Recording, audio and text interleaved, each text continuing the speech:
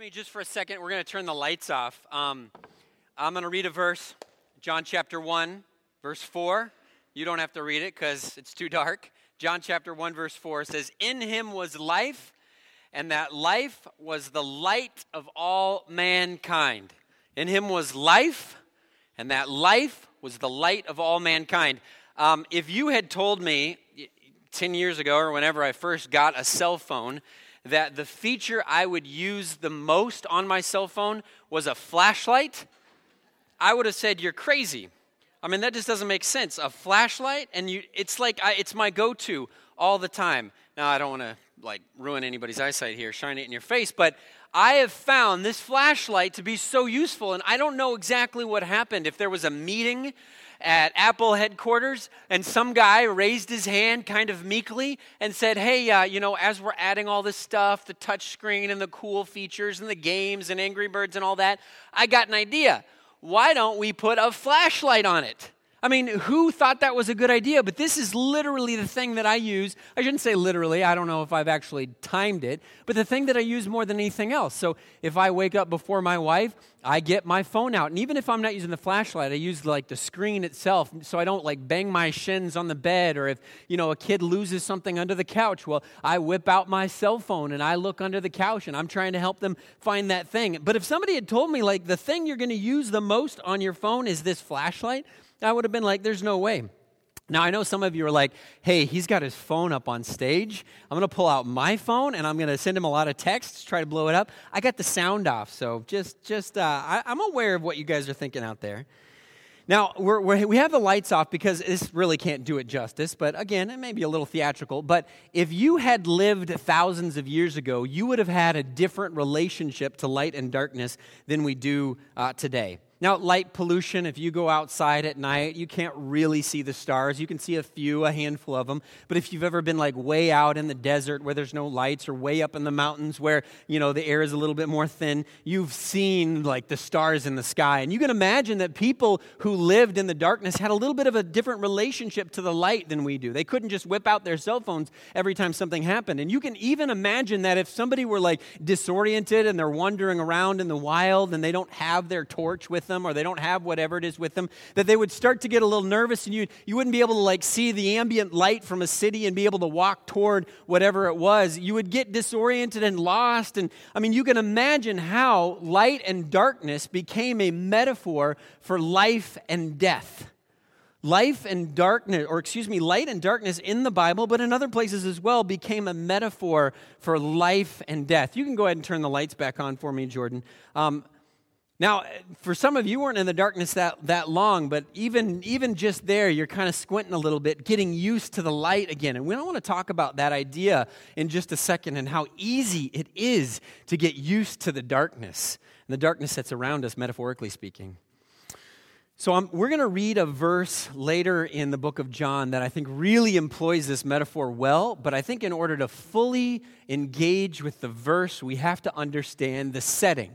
It's not just simply the co-text and the context and the verses before and after. We have to understand the setting within which Jesus spoke these words. So today, September 30th, actually marks the end of a Hebrew festival, and it's called the Festival of Tabernacles. I know we all celebrate, right? It's a big family holiday for you. But it still is being celebrated to this day, and what it is it's a reminder for the Hebrew people of how God provided for them in the wilderness. So they're wandering through the wilderness for 40 years, and they're living in tents, and you remember they had the tabernacle that they had where God, dwelt, and then they would pack up and they would move on. It's called the Festival of Tabernacles, and they try to recreate through ceremonies some of the elements of wandering in the wilderness. So one of the things they do for nearly a week is they build these little tents that they live in for a week, and they have these ceremonies that have to do with water and getting water from the rock, if you're familiar with some of those stories. But one of the ceremonies they have to do that has to do with is light. And in the temple courtyard, back when there was a temple, on the Temple Mount, they would have these giant lanterns or torches or candles. I mean, just these huge lights that they would light up at night. And rabbinical historians tell us that you could see the light for miles. One guy said you could actually see it for 70 miles, which I don't think with the curvature of the earth and all that, it's actually true. But it just lit up the town around them. And then what would happen is that people in their own homes and in their own courtyards would get kind of excited about this, and they would light up their own candles and their own menorahs, their own lanterns in their own courtyards. And so the city of Jerusalem would just be lit up. This city on a hill would just be completely, blazing for miles around. Everybody could see it. And then right in the center, the brightest part of the light was the temple where the presence of God was.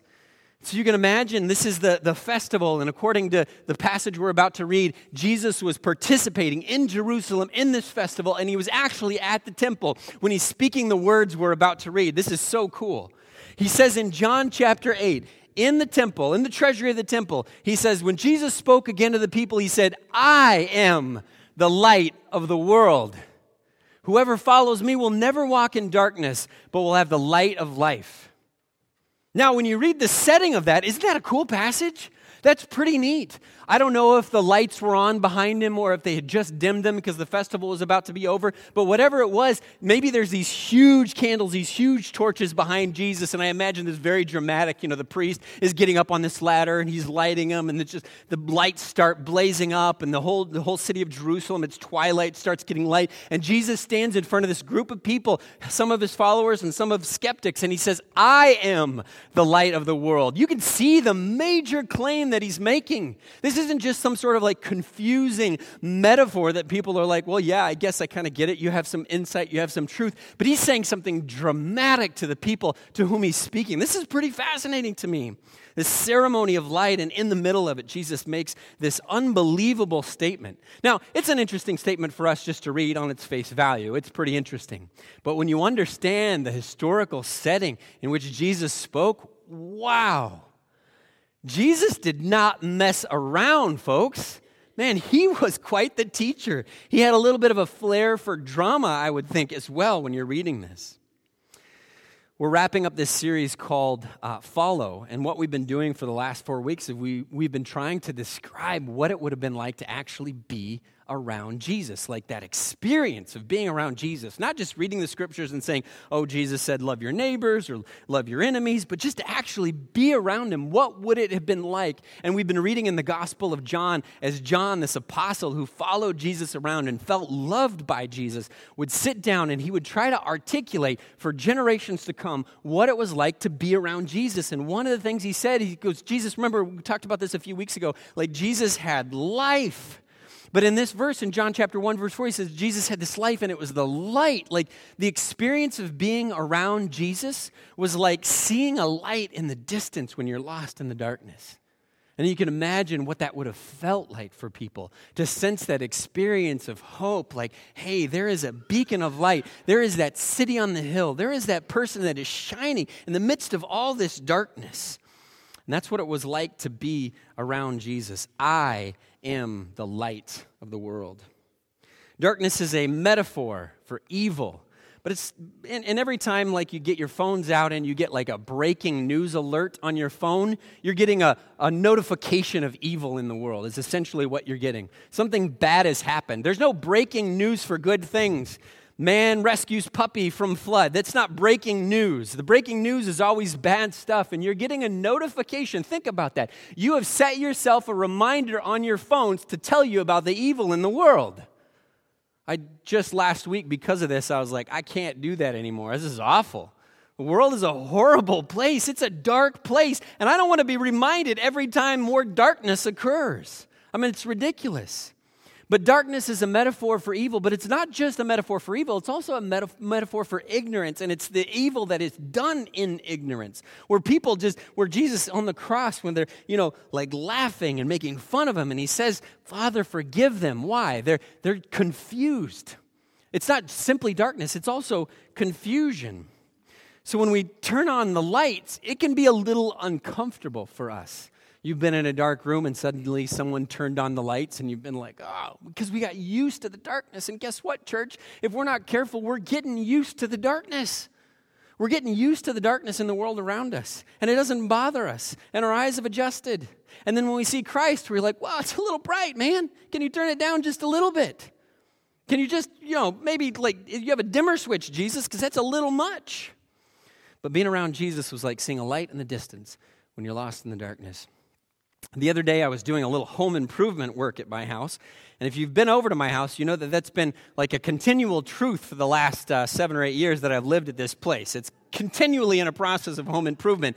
And what happens is whatever is the most urgent project kind of gets bumped to the top of the list, and everything gets neglected until it gets urgent, right?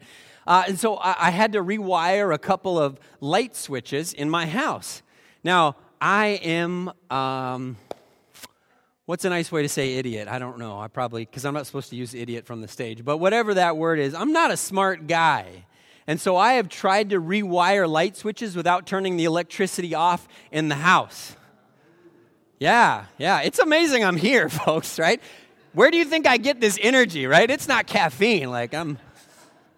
But anyway, I've done that enough times. I even worked as an electrician's apprentice when I was younger, and I should know better. But I decided this time I'm going to do it by the book. I'm going to go in my garage, and I'm going to turn off the breaker so that the electricity going to these lights is all off, and it'll be great. I'm also not a very organized person. And so I go in my garage ready to rewire these lights, and I go from the door from the house, and I walk all the way across my garage, and I have to navigate my garage a little bit because it's not the most tidy place in the world. We're parking in the driveway, not because the garage is clean, right? The garage has some junk, and I would like to blame the kids, but it's mostly me. But there's like lawnmowers and snow blowers and bikes and stuff that I need to take to the dump and all this kind of stuff in my garage. So I go all the way to the far side of my garage, and I turn off the light switches, and immediately, without thinking it, I realize I'm plunged into darkness in this garage as well. Like, it is pitch black, and I did not bring my flashlight on my phone. And so I'm sitting on the far side of the garage, and I can see a glimpse of light peeking through the doorway, where the ambient light from outside is coming through. But I have to figure out how to navigate my way through my garage, basically by sonar. Like a bat, like feeling around, I know there's a big thing here, I know there's a bike here, and so I'm slowly making my way through my garage. Now, two things happen. I'm thinking about two things as I'm walking through there. The number one thing I'm thinking about is Corrine had told me earlier that day, Patrick, you should really clean out the garage. And I had said something to her of the effect like, well, it's not really life or death. Turns out it was. It was life or death. She was right, once again. But the second thing I'm thinking as I'm walking through there is like, this is a perfect illustration for my sermon.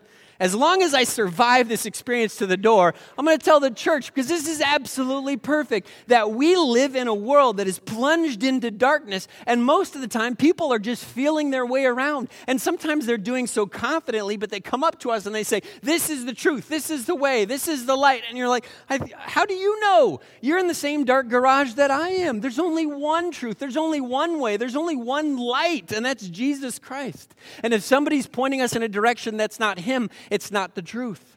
It's not the way. Outside of Christ, we are literally stumbling around in life. We may not like to think that, but the most confident inspirational speaker on YouTube, the most confident author that has written a self-help book, if they're not pointing you to Jesus, they're just stumbling around in a different direction in the darkness than you are.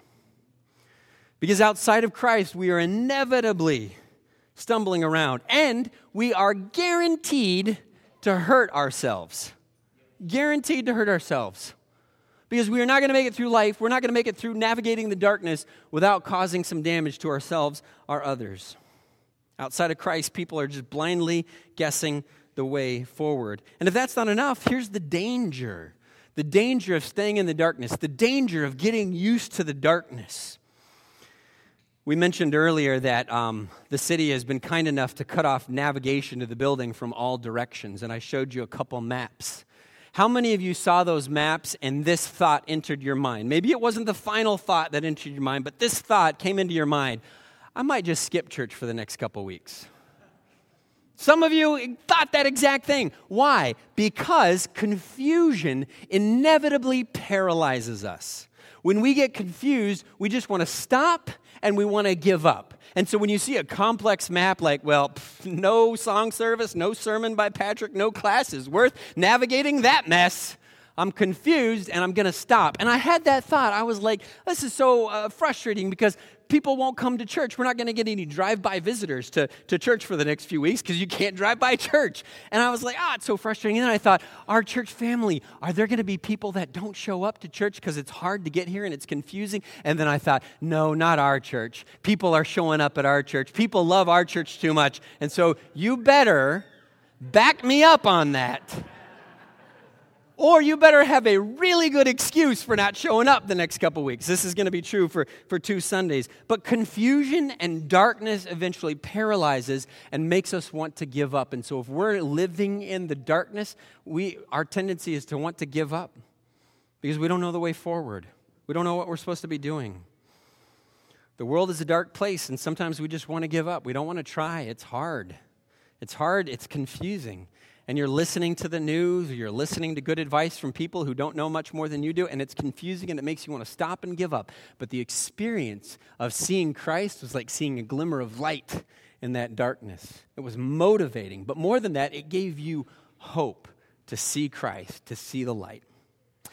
So Jesus says in this John chapter 8, verse 12, he says, when Jesus spoke again to the people, he said, I am the light of the world, because the world is a dark place. And he says, whoever follows me will never walk in darkness. It's a pretty straightforward verse, but I think he says something in an interesting way there that I want to call your attention to. Many of you taught your kids to ride bikes, right? Now, if you think about it, you can't teach your kid to ride a bike. You can't teach your child to ride a bike. You know that, right? You can't teach them to ride a bike. You can't take your 4-year-old or 5-year-old or 6-year-old and sit them down in front of you and say, all right, here are the ins and outs of riding a bicycle. Here's my whiteboard. Here's the algorithms. Here's all the things that you need to know in order to ride a bike. You can't do that. What do you do to teach your child to ride a bike? You put them on a bike. And you say, you're going to crash a couple times here, and that's why the knee pads and the elbow pads and the chest pads and the face pads and the head pads, that's why we got all that, because you're going to crash, but the only way to actually learn this is by doing it. Imagine your child, your 4-year-old or however old your child was, and they say to you, like, Father, I would love to learn how to ride a bike, but before I learn how to ride a bike, I need to know the details. I need to know the physics of riding this bike. I need to know all the ins and outs of riding this bike before I will get on that bike and ride that bike. Imagine your child said that to you. And so what would you do in that scenario? You would do what most of us do, and we would Google it, right? We would Google, how do you ride a bike? And maybe we would Google balance, right? Because that's the thing. How do you balance? And so I looked up the Wikipedia definition of balance for you. And I'm going to butcher the pronunciation of a couple words because this is complex. Balance is called equilibrioception. Did you know that? 4-year-old, did you know that? Equilibrioception. That's what you're going to need to maintain here on your bike. It's when the vestibular system works with the visual system to keep objects in focus when the head is moving. This is called the vestibulo-ocular reflex. You got that? Let's hear that spelling. Visual signals sent to the brain about the body's position in relation to its surroundings are processed by the brain and compared to information from the vestibular, visual, and skeletal systems. Okay, my child, now you know how to ride a bike. Off you go, right? What would happen? Same thing that would happen if you didn't tell him any of that, right? In this verse, Jesus has, I think, a notable turn of phrase. He says, whoever follows me will never walk in darkness. Whoever follows me will never walk in darkness. A child has to experience balance to learn to ride a bike. I believe we actually have to follow Jesus to be in the light. You can't learn enough about Jesus. You can't read enough books about Jesus. You can't hear enough sermons about Jesus. You can't sing enough songs about Jesus. If you want to walk in the light, you actually have to follow Jesus. And this is where it gets tricky, especially for those of us with the Church of Christ background that really enjoy the knowledge aspect of this relationship with God. We want to fill our heads with more knowledge and more knowledge and more knowledge. We're like that 4-year-old sitting on the stool and the dad's explaining balance to them. But what God is asking us to do is, I want you to get up off the stool and I want you to go follow. And then you will have the experience of being in the light. That experience of Jesus shining in the darkness, it occurs because we're following Jesus. It's not simply knowing about Jesus, and don't hear me diminish the knowledge of Jesus. Hear me diminish the fact that we never get up off the stool and follow. We're not obedient. You've heard the quote, I wish I knew who it was, but Christians are educated well beyond their level of obedience. That's us. We know plenty. That's time to do. It's time to do. Let me give you an example of what I'm talking about. Jesus tells us we got to forgive, right? He says, the way you forgive others is the way I'll forgive you. All right, knowledge, we got it. I can read about forgiveness. I can learn about the right words to say in the experience of forgiveness. I can study the psychology of forgiveness. But I will never experience the light of Christ until I actually begin the process of forgiveness, of actually doing what God has asked me to do. It's in the actual act of following Jesus that we experience him as light. Now, this is obviously much easier said than done because the experience of following Jesus is often counterintuitive, meaning that what seems like the right direction to go is not necessarily the right direction to go. Earlier this month, I guess at the beginning of this month, I took my kids to the state fair, and I took them on Labor Day, which is traditionally the most populated day. I don't know, glutton for punishment. And we bought a bunch of midway tickets, and we made our way down to the rides, and the kids wanted to ride a few different rides. And those rides can be terrifying anyway, but then knowing the fact that these are rusty, pinned together, some duct tape, this is just, it heightens the experience of danger. But one of my son wanted to walk through one of those mirror mazes. And my other daughters didn't want to do it, and I didn't want to take up my kid's ticket. So I was like, all right, hey, buddy, all right, you're on your own, okay? You got the mirror maze. You got this. You can do this. You got this, and I'm trying to hype him up. Now, the maze was kind of cool. Maybe embarrassing him a little. The maze was kind of cool in that you can see into the maze, and you can see the people navigating through it, right? So there's all these people walking through, and Liam gets in there, and he's walking through, and he gets to this one point where the way forward is actually behind him. And he's feeling the walls, he's doing all the stuff, but it's behind him. And I'm outside there, and I'm like, hey, buddy, it's behind you. He can't hear me through there. Now, there's people navigating their way through, and I'm like, follow the people ahead of you. And he can't hear me, right? So he's making his way through there. And he makes his way back to the front, and he's like, all right, try this again, makes his way. And I'm starting to get nervous for him because I know the longer someone gets confused, the more likely they are to get anxious and stressed and nervous and want to give up. And I want him to have a good experience in the mirror maze, right? So I don't want him to get anxious and nervous and stressed and give up. And I'm like, follow the people. There's people going right by you, and he's not noticing the people that are making their way forward right by him. And he makes his way to the beginning again. I'm like, follow the people. Finally, he's like, oh, okay. And he follows the people and makes it through. But doesn't that feel like us? Like life is this confusing mirror maze? And God's like, all right, forgive, love. Be generous, be sacrificial. And we're like, I don't know how this works, God. And God's like, fine, I'm going to have to send somebody down there to lead them through the maze because they're not figuring it out. And he sent his son, Jesus Christ, to light the way for us. But it doesn't do us any good if we're just hanging out on the stool, learning more. Church, we've got to get up and follow. We have got to follow, and it's through following that I believe what he's saying here. It's through the process of following that we experience the light. We'll never walk in darkness if we follow. We'll always have Jesus leading the way. Life is confusing. Life is strange. We're going to experience evil and sorrow, and we're going to experience struggle. But Jesus says, I know the way out of sin. I know the way out of darkness. I know the way out of hopelessness. I know the way out of sorrow. I know the way.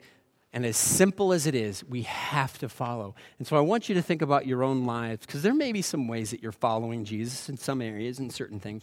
But I want you to think about the totality of your life and think about the areas of your life that you are not following Jesus, and those areas that are confusing, and those areas that feel hopeless, and those areas that feel like a struggle. And to know that if we get up off the stool and follow, that's when we'll experience Jesus as the light. Let's pray. Father in heaven, Lord, we are grateful to be able to gather together and think about truths, Lord, but there is only so much that we need to know before we need to make a move. And Lord, I pray for our church family. I pray for myself. I pray that you would convict us of those areas in which we are learning, but we're not doing. I pray that you'd convict us of those areas where we have knowledge, but we are not following. Lord, help us to be a church that walks in the light because we follow you. Lord, thank you for being a light. Thank you for sending Christ as a light for us. It's in Jesus' name we pray. Amen. You're dismissed. Go get your shirts and your car decals and your stickers, and we'll see you next Sunday.